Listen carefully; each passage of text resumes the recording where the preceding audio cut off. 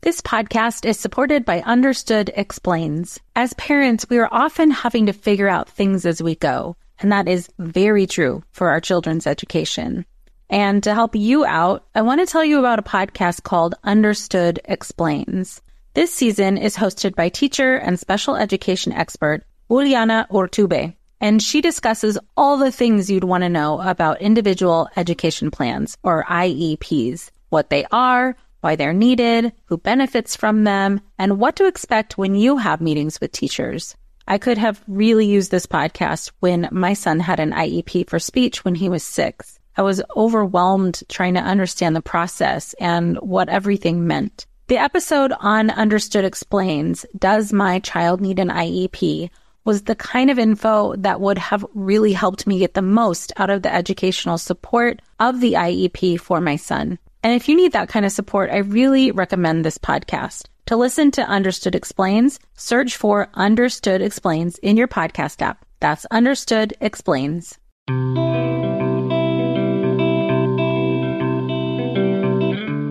Welcome to Mom in Mind, where we dive into all aspects of perinatal mental health and wellness related to pregnancy, birth, loss, postpartum, and new parenthood. It's so much more than postpartum depression. We raise the volume on all of these topics in the hopes that someday everyone will have the support and info that they deserve before they need it. Please note this podcast is not a replacement for treatment by a professional or professional training. Hey there, everyone. Welcome to Mom in Mind. I'm your host, Dr. Kat. So for those of you who've been listening along, you may remember episode 115 about the highly sensitive mother. I have to tell you that that was one of our most highly downloaded episodes, talking to Julie Bjelland about the HSP trait and highly sensitive mothers. It resonated so deeply for me because I am also an HSP, highly sensitive person, and HSP mother. And I believe that one or both of my children have HSP traits as well, but in different ways. I've been really wanting to have Julie back on to talk about the HSP trait, and I thought it would be fascinating for us to discuss what an HSP trait might look like in an infant, and is that even possible? So that's what we're going to talk about today, signs of a highly sensitive baby. And then we'll get into some other really cool, thought-provoking things about what happens if you as a mother or parent are also an HSP, and kind of how to deal with all of that. Our guest today, Julie Bjelland, is an HSP psychotherapist, global HSP consultant, and author of several books for the sensitive, and has helped thousands of highly sensitive people around the world. As an HSP herself and mother of highly sensitive children, Julie understands the trait on a personal level, as well as being one of the leaders in the field of high sensitivity education. Her mission is to spread awareness and education of the trait and to help HSPs reduce the challenges so they can access their many gifts. Julie invites you to explore her website that is full of HSP resources, juliebjelland.com. I'd really love to hear any feedback from you guys on this episode and any of our other episodes. I just find this to be super fascinating, and it's resonating with a lot of our listeners. So if you want to shoot me an email to mominmind@gmail.com, let me know your thoughts about this episode, or if you have any specific questions you'd like answered in later episodes. So let's get into this great conversation with Julie. Welcome, Julie. Thank you so much for coming back with us. Oh, thanks for having me. I'm really excited to talk about this subject today. Oh, man, I am too. I'm sure I'm going to learn a lot, as will everyone who's listening.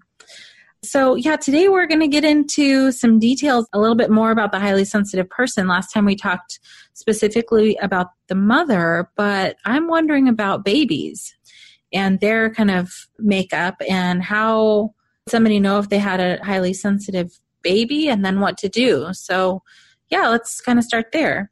Okay, well, as we were talking about before we started recording, I'm really excited that you're talking about this subject in general, because I'm not even aware at this point of anybody talking about the highly sensitive infant, actually, in that first year of life. So that's exciting. And we do have research that's showing that highly sensitive children, given the right types of support in their childhood, are actually less likely to experience anxiety and depression, but those that are not given the right kinds of support are more likely to have anxiety and depression and other problems in adulthood also. So it's such an important thing to talk about. It's my mission and passion to spread education and awareness of this trait. So I'm really glad you're talking about it. But yeah, I have a whole list of things I could talk about that we might see in an infant if you wanted me to jump into that. Yeah, I'd love to. And I'm going to be thinking about my kids while you're talking about it. Okay. Yeah, let's see if they fit.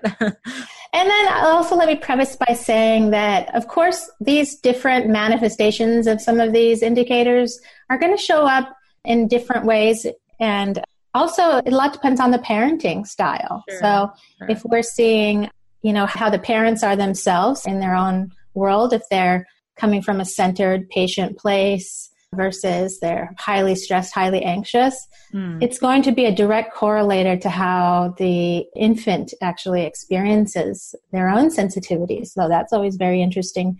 And also, in addition to that, there's a spectrum even on the scale of sensitivity. So you're going to have some that are very high on the scale, others lower on the scale. And it varies between, some children might have more physical sensitivity, some might have more emotional, social sensitivities. So all of that kind of varies. But some of the things we might be seeing as indicator in that first year of life.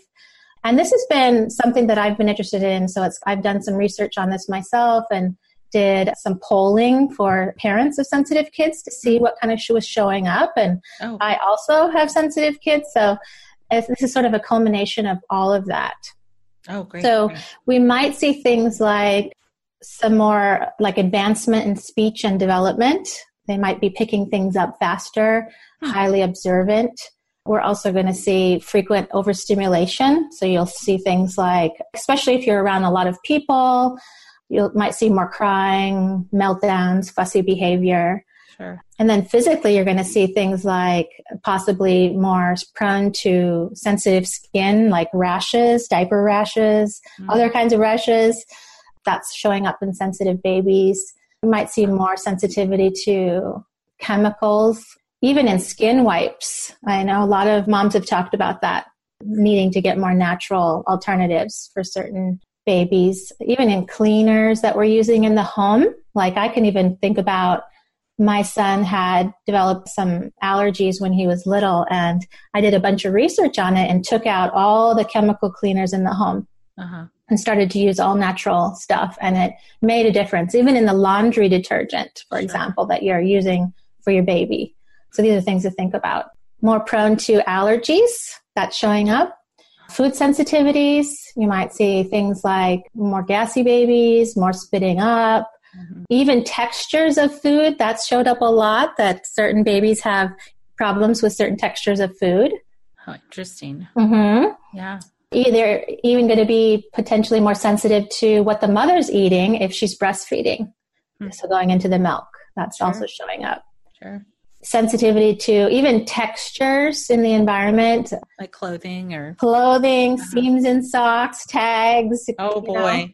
All that stuff. Yeah. Oh, my gosh. I have been through so many pairs of socks with my son. I can't even, every time we put it, I can feel the bump. It's been, yeah. All right. Yep. I've seen my kids in a lot of this. Okay. Yeah, my youngest was like that. It was like, well, he would take the longest time with the seam in his sock to get that just right. And hopefully we're going to get, there's even some clothing now that's being made for sensitive kids. So the things like even strong reactions to being wet, dirty, sticky, that's something that is showing up also. Like there's parents talking about how the kids, they don't want to have their hands in something that's kind of dirty or sticky. Yeah. I know my sons would have a strong reaction to like, even if water was like running down their arm, like down inside their sleeve or something. There was a big reaction to that. Even we're seeing things like preferences for adults with softer energy levels and voices. Like parents talking about they're noticing, somebody has a big energy, a big voice, loud. They're seeing reactions in their kids, in their babies. Sure. We might see some sleep sensitivities, where it can take longer to fall asleep, to stay asleep. Sometimes parents are noting that it takes them a little bit longer to do the soothing, self-soothing, and greater noise sensitivity, reactions to loud noises, sirens going by, just anything that would be a loud, startling noise. And even more sensitivity to temperature changes in can be there. And then the last couple of them that I kind of wrote down to talk about today, there's many, but these are just kind of some of the main ones. Needing to be held a lot, kind of that soothing, holding, and then also, now this separation anxiety can be a problem more so in infants where their parents are highly anxious or high stress, like if it's not a relaxed environment at home, that's going to show up in more separation anxiety. So you see some of these in your kids? Yeah. Yeah. Absolutely. I wasn't like literally taking notes on all of them, but good at least half of them for sure. Yeah. But in different ways for different kids. And, you know, I mean, I think you described this a little bit. It kind of depends on their temperament and how they're made up, and what shows up in one kid might be a little bit different kind of sensitivity that shows up in another one. Yes, just like in adults, it shows up differently in children as well. And there's so much impact on how they're parented. You know, if you have a parent that's being very in tune with the baby, then they're going to have less issues with some of these things. It's going to be more of a natural process. You know, a lot of moms talked about how they just kind of learned what worked and what didn't. And especially HSP moms and tend to be very in tune. That's something that's even showing up in the research, more creative parenting, more in tune in general to their children's needs, and more also showing up with more stress also. When it comes to raising kids, there's so much to consider. Things like, what do we feed them? When do we feed them? How do they sleep? What does it look like to raise kind kids? How does their nervous system work? How do I keep myself calm? What are my triggers? There's so much that comes into play, and we are distilling all of that information for you at Voices of Your Village podcast, where we bring experts in the field of early childhood and education and psychology and across the board so that you don't have to comb the internet for information. You get to show up and hang out and have shame-free, judgment-free conversations and insights into what it looks like to raise kind, empathetic, emotionally intelligent humans. I'm Alyssa Blask Campbell. I have a master's degree in early childhood education. I'm a mom of 2, and I am walking this journey right alongside you doing this work. Come hang out with me at Voices of Your Village, and we can dive into real conversations with actionable tips. I'm Margaret. And I'm Amy. And together we host the podcast, What Fresh Hell? Laughing in the Face of Motherhood. Margaret, I would say you're sort of a where are my keys kind of mom. Correct. Sometimes a where are my kids kind of mom. Well, you're, Amy, more of a we were supposed to leave 35 seconds ago, mom. I mean, touche. In each episode of What Fresh Hell, we come at a topic from our usually completely opposite perspectives. I bring the research. And I bring kind of the gimlet eye. Like, is that research really going to work, people? And almost 10 million downloads later, we're still laughing. We also talk to experts in the parenting field, plus parents with stories we can all learn from. We make each other laugh, we challenge each other's assumptions, and we have what we think is the best parenting community on the internet. Check out What Fresh Hell? Laughing in the Face of Motherhood wherever you listen to podcasts. Yeah. Yeah, I was thinking about like most of the moms that I meet with, that they themselves either have the HSP trait or they themselves are dealing with like a postpartum depression or anxiety, and then also have a child with these HSP traits. There's one way I think that it kind of shows up for moms who are having more of like an OCD type of, it's almost like their intuition and their sensitivity is on hyperdrive, and they're like, oh, you know, overly hypervigilant about their child and their child sensitivities. I'm just like really fascinated by the intersection of HSP baby, HSP mom, but then also when there's a clinical diagnosis in the mix, what that does for everybody. Oh, absolutely. I think you said the word vigilance. I think that kind of hypervigilance, that can impact everything. Yeah. Absolutely. So given all those potential characteristics, and maybe there are more, and like you said, some might show up and some might not. This for me, as I'm listening to the list, when I think of it as like, oh, this baby might have a highly sensitive traits or a highly sensitive system, it feels very different than thinking of them as problematic or colicky or whatever other, like, you know, difficult baby, all those other kind of labels that we put on babies like that. Oh, yeah. I'm glad you're bringing that up because I think that that's such an important thing in general. I talk a lot about that in my work, talking about how we're labeling this trait in general. And I think you're absolutely right. You know, getting told that you have a problem baby or that there's something wrong with the baby, that's going to create more stress and more problems. And I think it's really important to note that in general with sensitivity, there's so many gifts that come with it. And we need to find ways of sort of existing in the modern chaos of life while at the same time making sure we're taking care of our needs, you know, and our baby's needs, our sensitive children's needs, and as adults as well, just being able to take care of our needs and looking at this as like, because this actually shows up in all HSPs. If we're centered and balanced and having our needs met, our sensitivity levels go down versus if we're, you know, hanging off the edge with massive stress and we're not centered and balanced, our sensitivities are higher. So that makes sense. Yeah, that makes perfect sense. Same thing with taking care of a sensitive infant. If we're dragging them around all over the place and they're missing their naps and they're not having, you know, things are not consistent in their routine, or we're putting them in environments that are stressful to them, then there's going to be more problems that they're experiencing. So I just think that labeling of it is very important to understand that sensitive doesn't mean weak. Sensitive is not bad.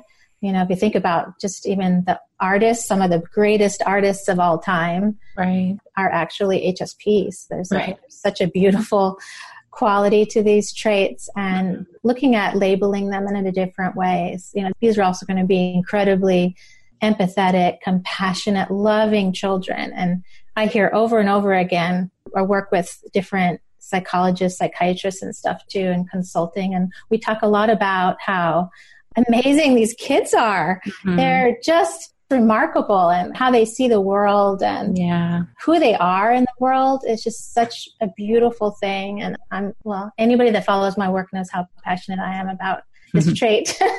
No, absolutely. You do amazing work, which is why I'm having you back, because my mind is sort of blown by just thinking at this depth, not only for moms, and I want to understand how HSP moms and HSP babies and all of that kind of work together too.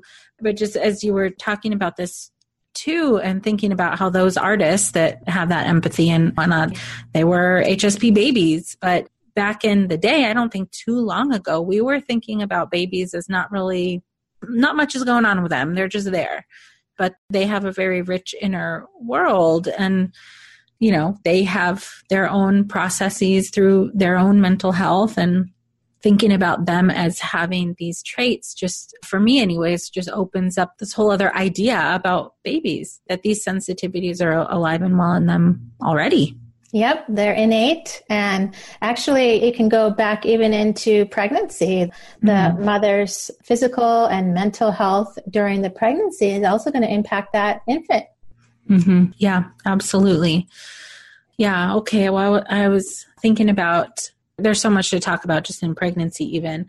And I guess it would be hard to know if you have an HSP baby during pregnancy, but certainly in the postpartum period, you know, if a mom who knows that she herself has HSP traits and then also has a baby who has HSP traits, I'm wondering, like, what is that interplay and how to support mom and baby if they both have higher sensitivities?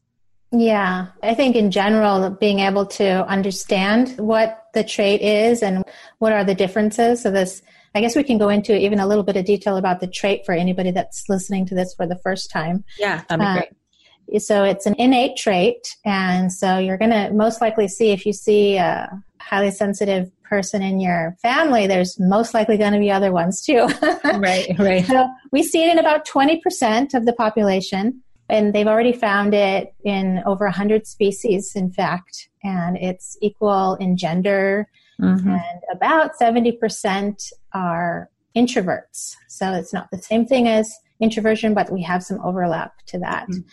And there's brain differences that are important to understand also, and I think that's where I always want to start with an HSP is like, first, understand why you are the way you are. I mean, I just got this yesterday, in fact, I got the most beautiful email from a reader of one of my new books. And she was talking about, she was the reason why I wrote the book and why I put so much passion and stuff like that, is she talked about how just understanding herself and why she is the way she is and who she is as a sensitive person, and, just all the different aspects of understanding who you are within this trait changed her. It just completely changed her. And her life, I think the title of that email was "Thank you for changing my life." I hear this constantly. I know I experience this myself as a sensitive person. Yeah. Going like, wow, like to normalize it, to validate it. Absolutely. Okay, this is the reason why we experience it this way. Okay, that makes sense now, Starting out with that, of knowing that you are going to be different in the world, and that understanding why. Right. Is a huge part of it, and that you're going to need to take care of yourself differently than 80% of the population as well. Yeah. And I think that self-care piece is such a huge part of it. And I think in general, moms and HSP moms, my goodness, they're the ones that have the least amount of self-care from what I've seen. Yeah, right. And yet the ones that need the most, actually. So a lot of my work in working with HSP moms is about, okay, we need to remove these barriers and challenges to getting the right kind of quality downtime, for example, having alone time, being able to recharge. We have the depth of processing of this trait that means that we have to do so much brain processing. There's, hundreds of tubes of information going into your brain as a sensitive person. And that all needs to be processed, which creates the overstimulation that comes along with it. Yeah. So kind of understanding why you're like that, and that we're recommending HSPs have 2 hours of alone time a day. Right. Which is very hard for parents. For new parents. New moms in particular, but new dads too, for sure. Yep. Very, very hard. But it can be done in different creative ways, even if it's a seed that's planted with like making little changes, whether you get a half an hour here or there, or an hour in the morning or an hour in the night. Sometimes that can be done with support of friends and family and partner, and, helping with navigating that time. But if you put it in your head, and the thing is like, if you actually do it, the rest of the time, your life is going to be so much better, because you're not going to be falling off the edge of stress. You'll be more balanced in general, and being able to handle all that comes with having a new baby, that the exhaustion and the more responsibilities and all of that, the patience that's needed when you're exhausted. Yeah. All of that's going to be better if we can get that downtime, and just as a culture, changing that shift of, we need to make sure that new mothers are getting that. Yes, let's do that.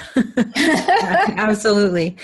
As you were just saying that right now too, I'm thinking, I wonder what that kind of needing downtime, how that might apply to an infant. Certainly they get quite a bit of sleep, and they get, held if they need and want to be held. They're held quite a bit. But I'm wondering about overstimulation for babies too. Oh, absolutely. Like, it's the same. They need that downtime too. Like, they've been in a stimulating environment where maybe it's loud, there's bright lights, there's a lot of people around. It would be important to give them breaks from that. Think about the 5 senses as an example of, like, if we can give a break to the senses, that's a good way of looking at it. So I love that. Yeah. The before and after, like they're going to attend some event, family get together or something. But you're making sure they've got that quiet time before the event, after the event, and even within the event. Just if you're noticing the baby getting kind of fussy, go to a quiet room. It's going to be good for the mom too. Both of you go to the quiet room and take a little break. And it's going to make a difference in that infant for sure. Thinking about that kind of fussiness and whatnot, just in the perspective of HSP traits, just changes so much for a baby. Yeah, doesn't it? They're not just fussy. Yeah, they might need to chill out a little bit. Because it doesn't necessarily mean because it's a sensitive infant that they're going to be fussy.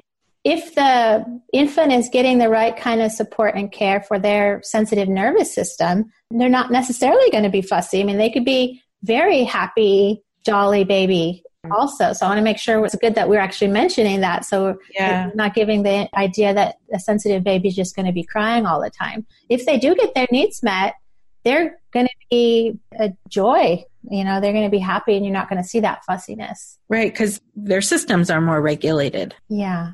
I'm just kind of letting that soak in there for a minute. Yeah, I've noticed that sensitivity in both of my kids, specifically related to sleep. I've met some kids and some babies that can sleep anywhere at whatever time, and they're relatively fine. My kids were not those kids. They're sleep sensitive. If they don't go to bed around a certain time, or if that happens for more than 2 days in a row, they just aren't quite themselves. And that can take a day or two to reestablish.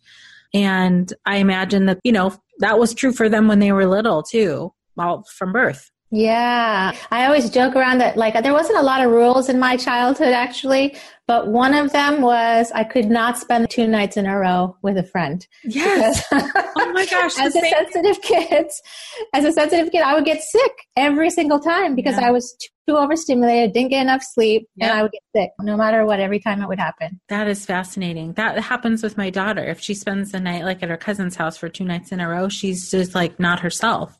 That's amazing. Yeah. Yeah, exactly. And it shows up I have 2 highly sensitive children, and one of them, he'd fall asleep anywhere. So it was kind of amazing. Mm-hmm. And my other one, no, I had to have all the right kind of conditions. Right. Just fall asleep in the stroller or anything like that. Right, so, right. Yeah. Absolutely. That is just so interesting to think back on it. And I'm going to be thinking about this for a while, how this applied for those early years. And I'm thinking too of, the moms, parents who are listening now and who have infants is these are really great tips just to, if you think that you have potentially a child or an infant with these HSP traits, then taking some breaks is really, really important. Yeah, it's going to be very important. I do parent consults too. So a lot of the stuff that comes up with parents is I try to take my child to a birthday party and they just have this meltdown and I don't know what to do about it. And, it's usually around overstimulation and how do you manage that? So making sure that, they've eaten before you attend, make sure that they kind of keep that blood sugar stabilized throughout the event if it's a longer event, getting that little, time away, like I was saying, stepping outside a little bit. It's important. And it's interesting because it'd be interesting to kind of think about too how this intersects. For example, HSPs have a more activated brain mirror neuron system, which means that what they're viewing, they literally start to fire some of the same neurons. So if you think about an infant and, the parent experience is getting mirrored in the infant too. So if the mom's really stressed out and not well or not balanced, the baby's going to be picking up on that. I mean, there's facial cues and body language that 80% of the population misses, but a sensitive child is not going to miss it. They're picking up on all that stuff. Whoa, my head just exploded. That is fascinating from an infant's perspective. The mirror neuron thing from an infant's perspective, I have not thought of that. Yeah. Okay. So, that brought up a couple of things. So for one, if mom is having difficulty with depression or anxiety, then all the more reason to kind of seek out support and find ways to heal through that. I mean, we do know in the research that certainly severe and long-term stress, high stress, depression, anxiety does have lasting impacts on the baby and infant, but the more kind of mild to moderate stuff, not necessarily. But then I'm wondering about this HSP trait. And not that my main concern right now is all the moms who are listening who are like, oh my gosh, my baby's sensitive and I'm ruining them. That's not what we're saying. No. That's not what we're saying. And also, if there is a high stress environment, then all the more reason to kind of be paying attention to kind of recovery times for baby. Yeah, recovery times for baby and mom. And, for the HSP moms any moms that are out there listening to this, it comes up so often. I've never spoken to a mom that was said oh, I do everything right. We tend to be so hard on ourselves. I hear constantly, I'm not good enough. That core is there for so many of us as moms. And I think that the least that we could get out of something like this is if you can't find it within yourself to believe that you need the care or that extra care for yourself, know that if you do that, you're going to be impacting your child. If you give yourself that extra nurturing, you work on your own stuff, whether that's going to therapy, working on like the holistic part of who you are, trying to find out how can you live closest to your center. You're going to be impacting your child, your infant for the rest of their life, even in attachment styles. And because I have found that as difficult as it is for moms to kind of take that time for themselves, if they think it's going to impact their child, they'll do it. That's when the mama bear comes out. It's like, okay, I'm going to do whatever I can to take care of this child. Let me tell you, taking care of yourself is taking care of your child. Yeah, absolutely. Especially with that whole idea of like, if mom can kind of center and regulate, then that's helpful for baby too. Yeah, it's so important because, you know, sometimes you'll hear that, well, if I feel guilty, I'm taking time away if I go do that yoga class or if I go for a walk by myself. But it's important to know that every time you do anything that brings yourself to that centered, balanced state, you're going to be benefiting your child in just so many numerous ways. Yeah, absolutely. And I'm thinking too that there's a piece of advice that I'll often give moms or dads who have a baby who is either the parent themselves are feeling stressed out, or the baby is also like crying a lot and difficult to soothe. Is I will tell them to, take long, slow, deep breaths themselves as they're holding their baby and use gentle movements and soft sounds and stuff like that to not only regulate themselves, but their baby too. And oftentimes baby will respond to that. And now with this infant mirror neuron thing, I'm thinking wow, there may be something even deeper to that. That they're feeling and sensing you relax and they relax. Yes, they're going to be mirroring you. So I love that you're giving that advice about the deep breathing, because our brain doesn't have that ability to tell the difference between real danger and perceived danger. So if we start to feel anxious about something, the brain can actually perceive as like a real threat, and it changes how it uses oxygen in the system, for example. And one of the things that happens is we start taking shallow breaths, short, shallow breaths to preserve the oxygen to go into the muscles for fight, flight. And an HSP has a more activated amygdala, which creates that fight, flight, freeze mechanism happening in the body. So if you can do that deep breathing where you really slow the exhale, and I say count out the exhale to like a 7. So you're counting into maybe a 4, holding it for a couple of seconds and counting out as a 7. So the exhale is very slow. You do that for 3 to 5 breath cycles. You shift actually how your brain's labeling what you're experiencing so that it doesn't send the signals of releasing adrenaline and creating that whole limbic system activation. So that breathing is available to you all the time, and you can go into that, because if the brain is like, oh, well, I wouldn't breathe like that if I was in real danger. So I must not be in danger. That's kind of what happens in the brain. Totally. So yeah, it's super important what you're saying. Oh, that's good to know. And great tip then, even a deeper understanding of how we can calm ourselves and our babies too.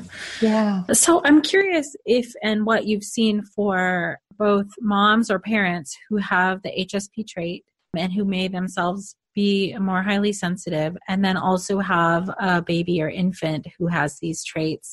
What are the, difficulties that you see there? Or challenges, rather. If they both have the trait?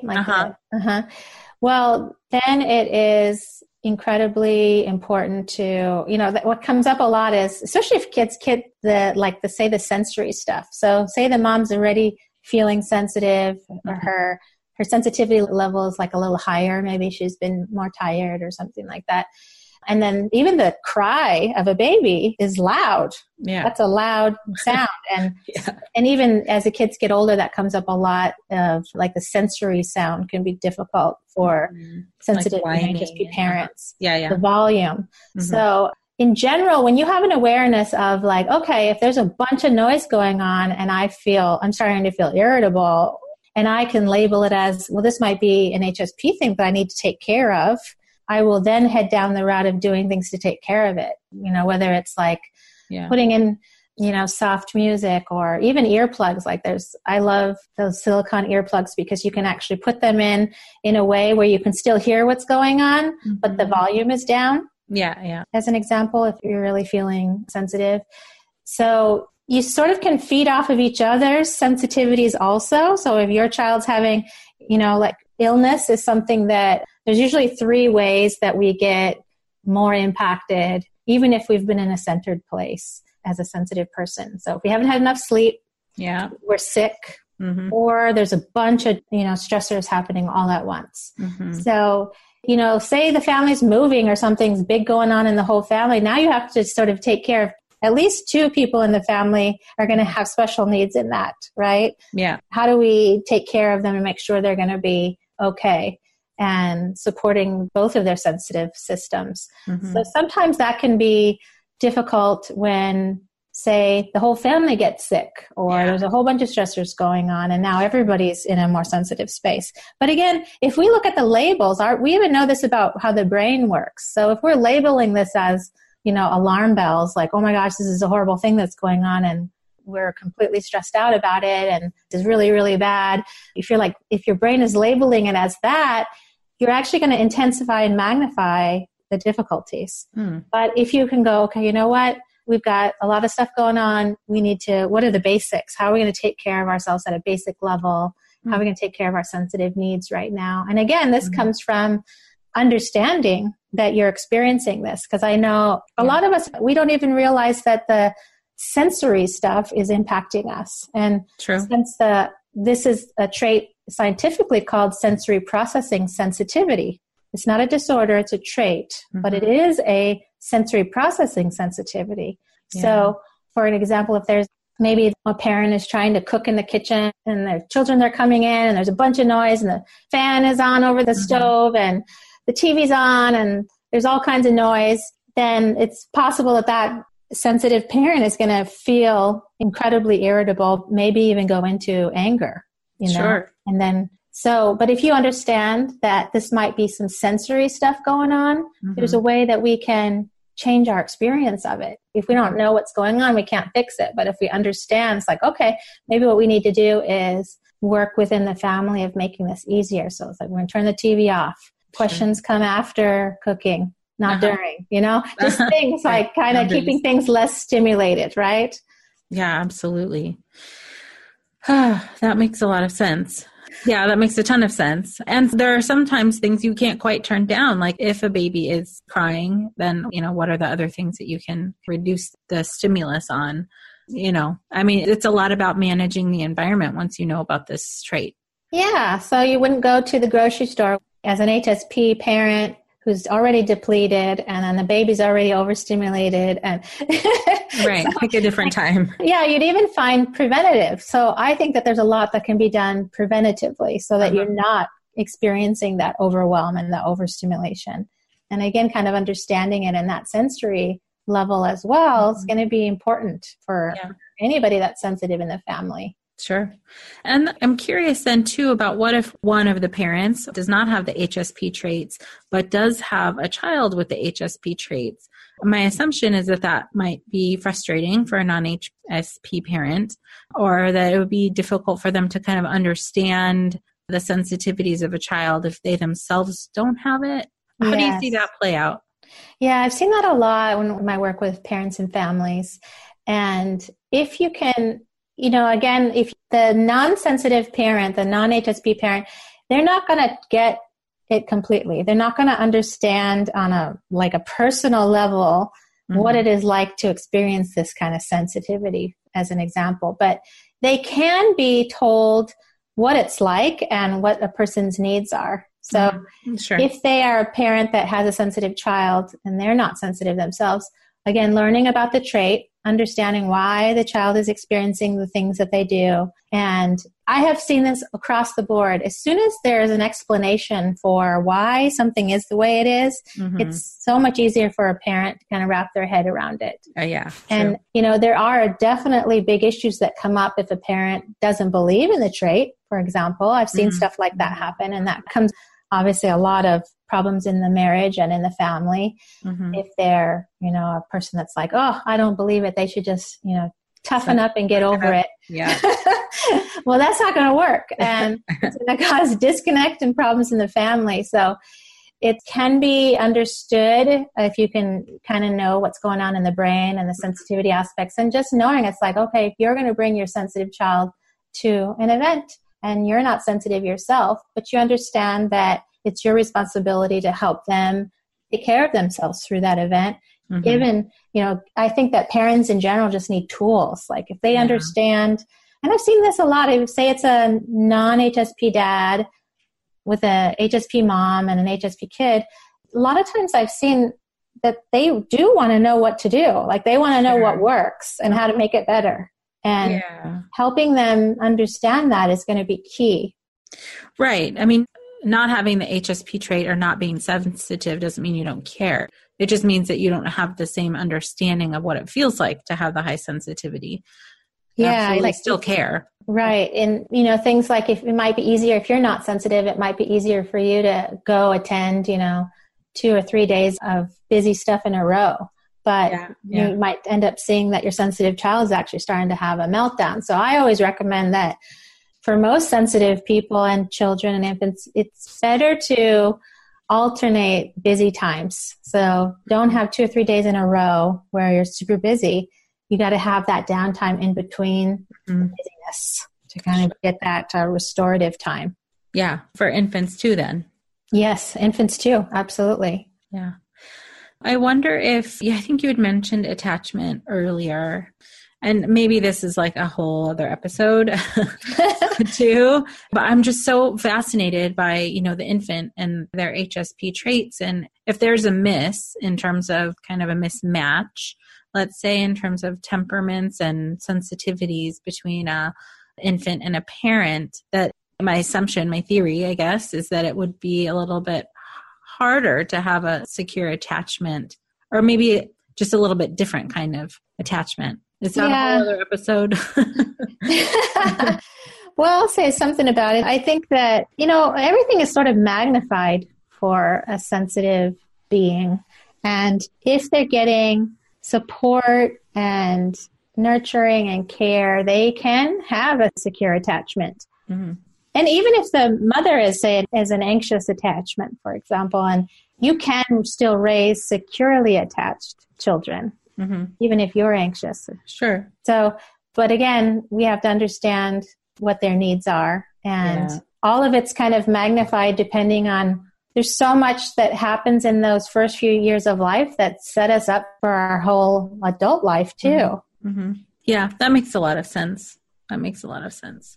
So, right, I think I'm thinking of the anxious moms who tend to be a little bit more worried about these kinds of things, kind of the worry spectrum of, am I going to mess up my kid if I feel this way, or if I don't, have this great and wonderful feeling connection with them in this first year of life. And I usually am saying to them, well, you care, or else you wouldn't be asking that question, which probably means you're already doing a great job. It just doesn't feel good. And that's very different than what they're actually doing. They're doing all of the things to take care of their child, but they might be kind of internally preoccupied with the worry, or especially I'm assuming if there's the HSP traits, then they might even be kind of overstimulated by their own anxiety or their own intrusive thoughts. But that doesn't necessarily mean that they're not doing a good job. They're usually doing a great job. Oh, hey, everybody. It's us, Blair and Molly, your old pals from Toddler Purgatory. 2 moms who are also actors, who are also creative beings, who sometimes feel stuck. And now we're back with a whole new podcast about unsticking it, launching in January. What happens when life gets in the way of our creativity instead of nourishing it? We talk to all sorts of guests about how to break through the mucky, gluey, sticky wall that can get between you and your creativity. We hear about their journeys, their successes, their challenges, and even their bougie coffee shop orders. So, join us, won't you, as we deep dive into how to unstick ourselves from the life gunk that can get in the way of our creative freedom. Get out of there, life gunk. Let us help you get back to your best creative self. Look for Unsticking It with Blair and Molly. Wherever you listen to podcasts, starting in January. Unsticking It with Blair and Molly. Because sometimes life sucks. Unsticking it. Are you overwhelmed by the things that get in the way of you doing what you want to do? Are you looking for ways to simplify life to better align with your values? Do you want to create space in your schedule so you have room for more of the good stuff? Play, joy, relationships, gratitude, and more? If you answered yes to any of these questions, I invite you to check out Edit Your Life, a podcast to help you edit the unnecessary from your life so you have more room to enjoy the awesome. Through episodes with me, Christine Coe, and a range of super smart, compassionate, and thoughtful guests, you'll come away with big picture insights and practical ways to declutter your home, schedule, and mental space without getting bogged down by perfection. I have always believed that small moments and actions matter tremendously. My goal is to help you find agency and space in your life through doable baby steps that will leave you feeling accomplished instead of overwhelmed. Check out Edit Your Life wherever you enjoy your podcasts. Yeah, that's a good point. And I think that in general, most moms are so hard on themselves. And I think sensitive moms are even harder on themselves. And I think that if you are a parent that, experiences a lot of anxiety and a lot of high stress, and you have children or you're going to have children, I think it's so important to work with a good therapist, to work with somebody who understands how to get you to a place that you can let go of some of that anxiety, because anxiety is treatable. I mean, I just find it amazing. This is why I want to get this information out into the community more and more, into the medical community, psychology community, is that there's so much that we can do with anxiety, high stress levels that impact somebody in a completely positive way. It's like a domino effect. And I've had so many people come to me over-medicated with lots of side effects and lots of problems, and getting the right kinds of support, working with a therapist that you connect with. If you're a sensitive person, finding somebody that either understands the trait or is willing to learn about the trait, I believe is incredibly essential to that therapeutic relationship. And there's so much that can be done. I just can't stress it enough for a new parent to work on what's going on for them in terms of that anxiety and stress, because it's going to make an impact, a positive impact on everybody if you can do that kind of work. And really, changes get very fast. I see changes within just a few weeks. People that thought they had to be on medication, thought they couldn't cope, they get the right kinds of tools, and within a few weeks, they're doing so well. Yeah. We just see it over and over again, especially with the sensitive system, because we also have a more advanced kind of activated insula part of the brain, which is part of our awareness and consciousness. It's like the seat of it. And so if you're directing someone to explore something about themselves, having that higher level of awareness and consciousness is going to be a gift. I mean, it's amazing how quickly an HSP can improve when they're given the right kinds of information. Yeah, absolutely. 100% seen that in my practice. Once I started really digging into this trait, and because I work with moms, 90% of my caseload is moms, new moms, and just so happens to be also a high percentage of HSP clients. This was the thing that was kind of missing. And once we assess for it and look at it a little bit more deeply, it just opens everything up. There's so much less self-judgment. There's so much more understanding. It's almost like it gives them permission to ask for a break, because now they realize they actually need it. Their brain needs it. It's not just this weird selfish thing that they, I love understanding this trait for new moms and new parents. It just helps so much. Yeah, such a life changer. Just even the part about reducing self-judgment. I mean, that's gonna give you 50% of your brain space back. No kidding, right? I think there's so much that happens if we can remove that self-judgment. And it's interesting because what I've seen in my research is that most HSPs have a high level of self-judgment. We have such high expectations of ourselves and others. And it creates a lot of problems in our relationships because of that high expectation, kind of measuring everything against perfection. And I think that if you have a highly sensitive child, I'm seeing a lot of misdiagnosis. We're seeing misdiagnosis of ADHD. Even for adults, there's misdiagnosis of that, and things like bipolar, and even anxiety and depression is sometimes misdiagnosed. So I think that if you're a parent of what you think is a sensitive child, definitely getting an awareness of that, talking with your doctor about this trait, making sure that they understand it as well, so that we're not misdiagnosing these kids. Sure. Yeah, absolutely. Thank you for that. Is there anything else you think would be helpful for parents who have infants who have the HSP traits? I think it'd be interesting to talk more maybe about the judgment piece, because I think that that's a big one of a parent in general, being able to be in a space that I think spending time with other parents that have similar values that align with you, as well as other sensitive parents or parents of sensitive kids. Because when you kind of find your tribe, there is such beauty in that. To walk around in the world feeling like you're different and misunderstood is very different than walking around in the world feeling understood. Right. And accepted, working on self-acceptance and trying to be, we can reparent ourselves if we need to, if we didn't get the kinds of support we needed in our own childhood, finding ways to develop our own sense of self-compassion. I do a lot of work around that because I think that if we can increase the self-compassion we have, anything that feels like a challenge gets easier when you've got self-compassion. That's so true. So I think that there's such a importance of that, and there's specific tools that you can do brain-wise to develop that. Because if we actually work on a self-compassion technique, for example, you literally light up a center in your brain that is calming. And when you light up that center of the brain, you deactivate that stressed out, anxious center because they can't be activated at the same time. So there's really specific things you can do that calm your system. I certainly had to work on that. I had no self-compassion when I started my work and before I understood about this trait, and had to develop it. It's a skill building technique. If you're not going to be as good today as you are the 10th day of practicing it. Yeah, absolutely. Wow, this is, again, so enlightening, and I'm just so honored to talk with you about this and dig in deep to the high sensitivity traits as it relates to new parenthood. But now thinking about it in terms of infants and babies and children, it just, this is such good information for us to all really, really wrap our minds around. So thank you so much for coming on and sharing this with us. Oh, thank you for having me. I love that you're out there talking about this and all the great work you're doing. Oh, thank you so much. Thank you again, Julie, for coming on and giving us all of this information. Isn't this so just mind-blowing? Or maybe it's just me, but I don't think so, because so many people are listening to these episodes. If you want to connect with Julie and see about her amazing work, go to juliebjelland.com, JulieBjelland. And she has a couple of really awesome new books out. One is called The Empowered Highly Sensitive Person, and you can get that from her website.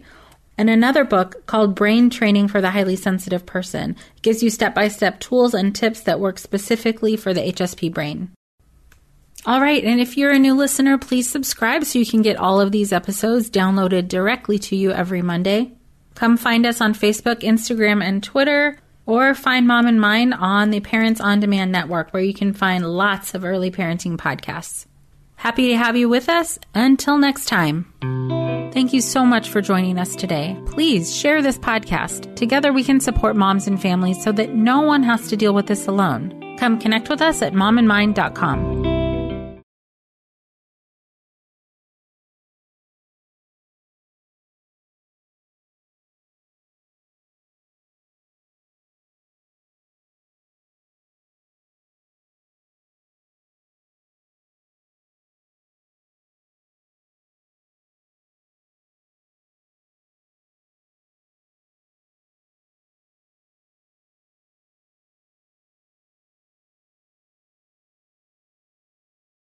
If you're a parent, I invite you to join us at the Mindful Mama podcast, where it's all about becoming a less irritable, more joyful parent. With sometimes hilarious and always thought-provoking experts and friends, at Mindful Mama, we know that you cannot give what you do not have. And when you have calm and peace within, then you can give it to your children. I'm Hunter Clark Fields, and I can't wait to see you there. Listen in to the Mindful Mama podcast.